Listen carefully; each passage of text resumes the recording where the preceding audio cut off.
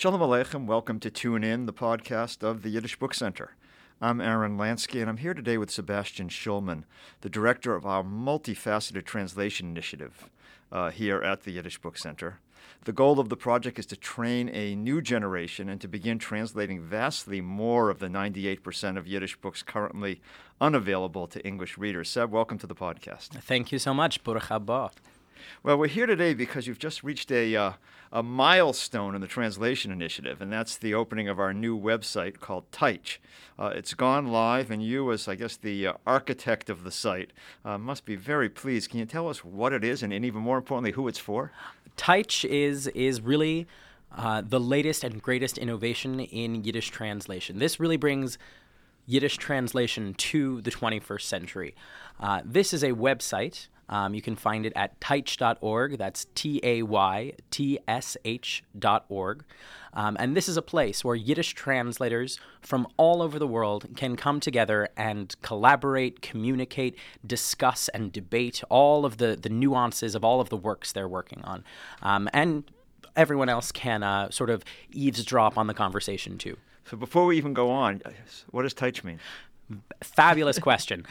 So we sort of intentionally picked a word that doesn't translate directly. Its most basic meaning is just translation or translate. Teich, verteichen.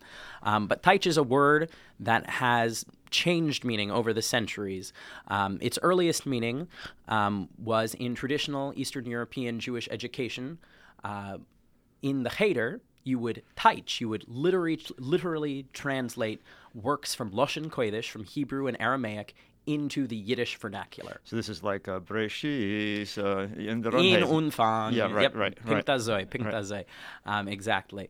And in the 19th century, with the birth of modern Yiddish literature, intellectuals were teiching the works from Russian and French great literature for the Yiddish-speaking masses.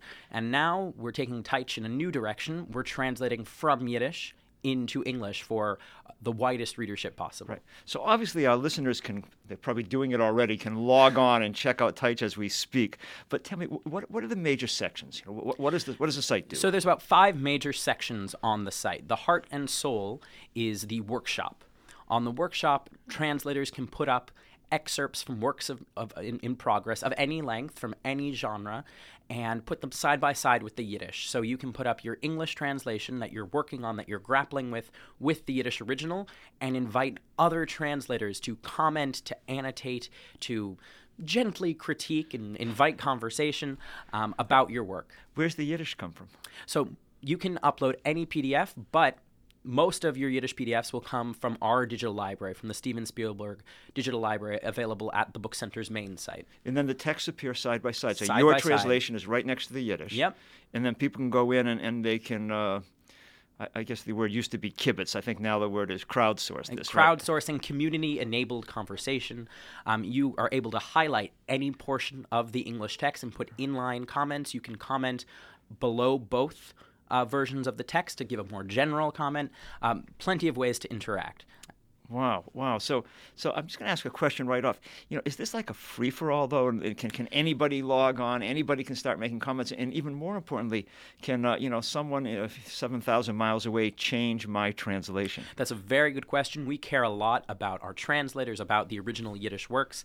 The workshop is only accessible by registered users, and any translator that is registered can comment, but they cannot change the text. So, a translator's creative work is always protected, and they always have control over the conversation that happens with their work. So if you're the translator and 8 different people log on and say, it means this, no, it really means that, are you kidding? It means the third thing. You're the one who gets to make the decision. Absolutely. Right. You're able to take all of the commentary, sort of distill it down, and create the best possible work. Great. All right, that's the review of works in progress, which is really, I have to say, it's such a technological tour de force. I think the only good thing to come out of the whole fiasco with the healthcare website is that people now appreciate how complicated websites are and how difficult they are to create. Right? This was really a collaborative effort, and I do want to make this point right on the air that we are really relying on feedback from users to perfect the tools that we've made available. They work fabulously now, but they could works so much better, and we want users to tell us what their challenges are, what works best, what could use improvement. Right. So don't kvetch, submit. Exactly. Right? Okay, exactly. got it. Okay. But that's only one part of the site. So the four other main sections, there are 2 glossaries, 2 interactive lexical databases, one for terms, words, and one for idioms. And these are places where you're able to post a word that you keep finding in a text. It's not in any dictionary. You've asked all of your Yiddish-speaking friends. No one seems to know. You can put it on the site, and translators from all over the world, people who are native speakers of not just of Yiddish, of Slavic languages, native speakers of Hebrew, can comment and suggest different ways of translating this word. So how often does this happen? I mean, there are plenty of Yiddish dictionaries. You'd be surprised. I mean, this is a challenge that every Yiddish translator encounters. There's no way to go to a Yiddish land and immerse yourself in the language. Right. So you need sort of the expertise that is scattered all over the world, and this is what the site enables. Fantastic. And now you can do this not only with words, but with phrases as well, Exactly. right? So there are two different interactive glossaries, one for words, one for phrases. Just because those are sort of, they're different animals. They're different things, and the conversation might be a little different when you're doing an idiom, which you might understand the meaning of each and every word in an idiom, but not exactly how it's used. So there's a place where you can not just put the phrase, but you can also put the phrase in context, so someone can see how it was used in the passage you're grappling with. Right. I mean, if we just think of English, contemporary English, God, idiom changes on a daily basis, right? There are always new expressions, always new phrases. Today's phrases, my kids would say, is very quickly, so 5 minutes ago. And somehow, 50 years from now, someone has to know what that means. That's very difficult, right? Absolutely. Yeah. And so this is what we are creating. We're creating a living community to pool expertise together to unravel these mysteries. Unbelievable. And what else? What else is the site? Okay, so we have the workshop, we have 2 glossaries, and then we also have a bibliography of existing Yiddish to English translations. And like all parts of the site, this is evolving. This involves the entire community of translators. So we've put up, just to start, a little over 500 entries into the database. But if you have published something in a literary journal that might not have made it onto the list, you can upload your own submissions. So I'm sure some of our readers are going to be, listeners are going to be amazed that this didn't exist already, right? I mean, you'd really be surprised. Any library catalog you'd go into, you could find some results, but nothing comprehensive. So this is the way that we hope, with everyone's input, we can finally have a comprehensive list of existing Yiddish to English translations. And can you comment on them as well? Yes, absolutely. So you can say, this translation of Avram Sutzkever is wonderful, but it was done several years ago, and the poetic idiom has changed. I think it's time for a new translation. Or this novel by David Bergelson was translated, but the original translator for some reason left out a crucial chapter. Right. Someone needs to work on this, and you can just as you do on any other part of the site, you can debate, you can discuss. And what if you're home at night when you're reading a Yiddish book you've never read before, and you finish and you go, oh my God, it's the unknown masterpiece of Yiddish literature. Can you suggest it and put it to play? Yes, absolutely. That is another section of the site where you can. We're creating a bibliography of suggested translations. So you put up, all of the bibliographic information so someone can find the book. You put up a link to our digital library, and you can provide a synopsis or review and start a conversation about a work you would love to see in translation. Fantastic. This is really revolutionary, Seb. You had a lot of moving parts here. Not just technologically, but conceptually to pull this off, right? I mean, we had our translation conference back in 2011, right. And if you can just think about the number of people at that conference, something over 100, and the people that have been involved in building this project up until now, it's taken a lot of thought. And again, we want to involve as many of the users as possible in the process. So I want to go beyond the translation website, but is there anything more about the site that we need to cover? Well, the last major part of the site is a forum. We all love to discuss and debate and critique and kibitz, as you've said.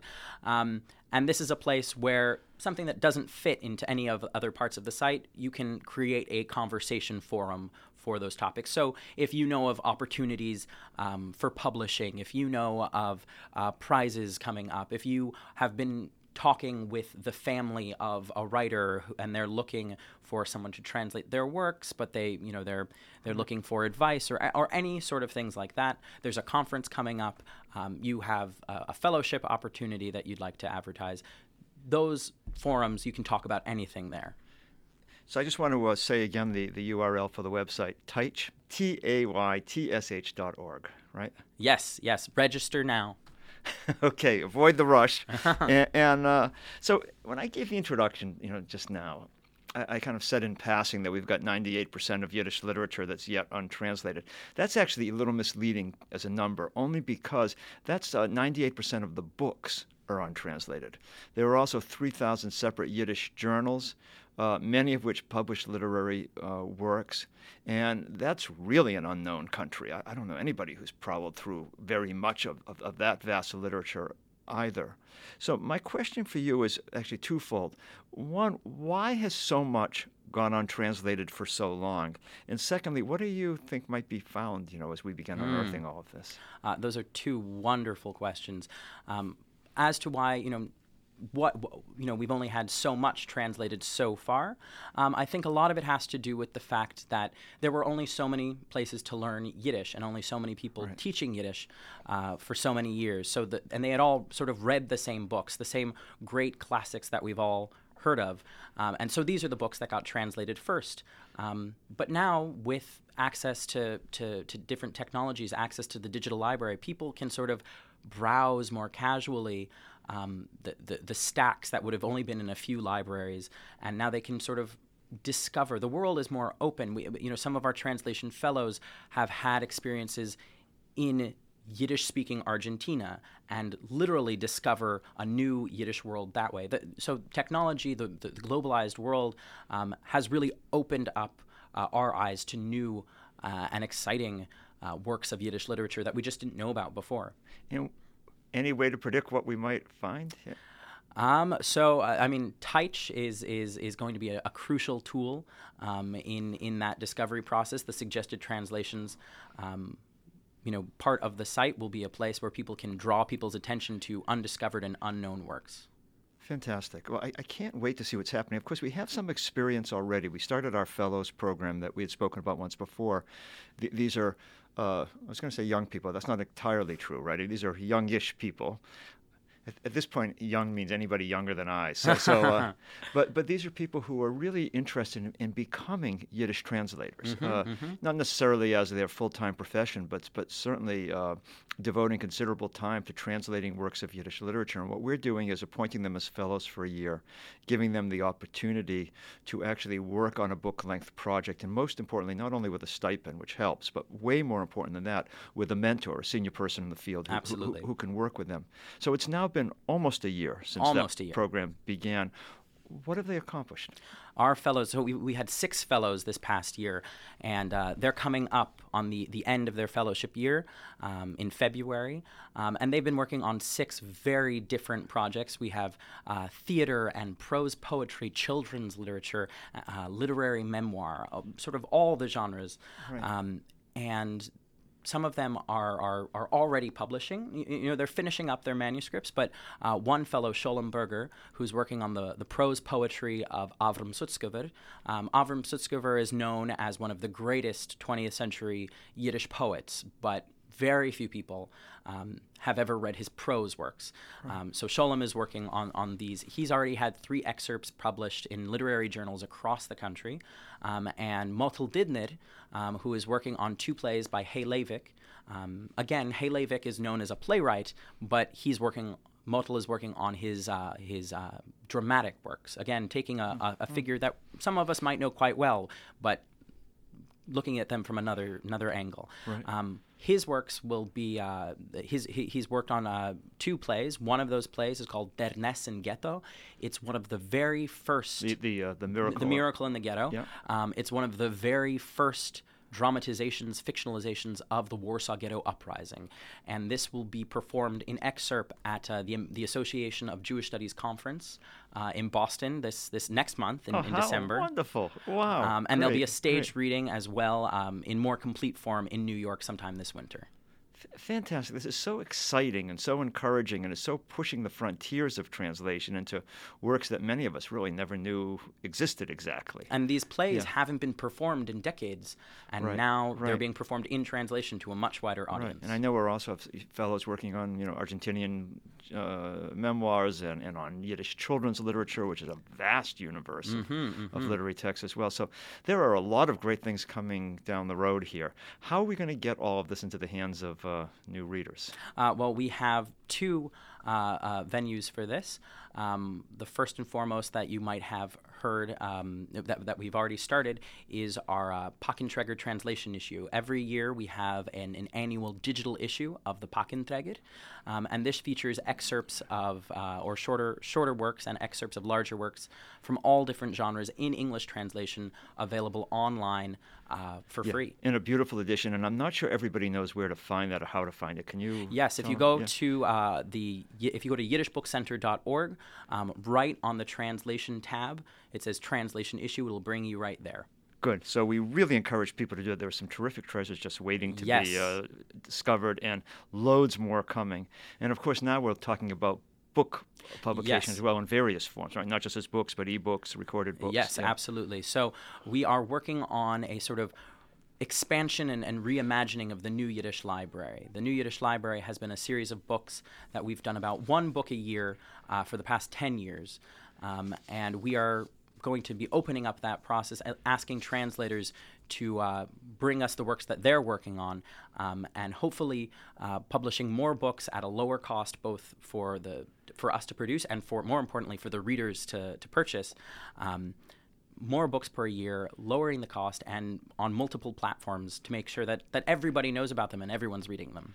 Well, I can hardly wait. I think we're all looking forward to hearing what happens next. We'll have you on again soon. I'm looking forward. Perfect. Well, thank you, Sebastian Schulman. You've been listening to Tune In, a production of the Yiddish Book Center in Amherst, Massachusetts. To subscribe to this and other podcasts, tune in to our website, www.yiddishbookcenter, that's all one word, yiddishbookcenter.org. Our producer is Sarah Bleichfeld. I'm Aaron Lansky. Sei mehr stark und gesund. Be strong, be healthy, and tune in again soon.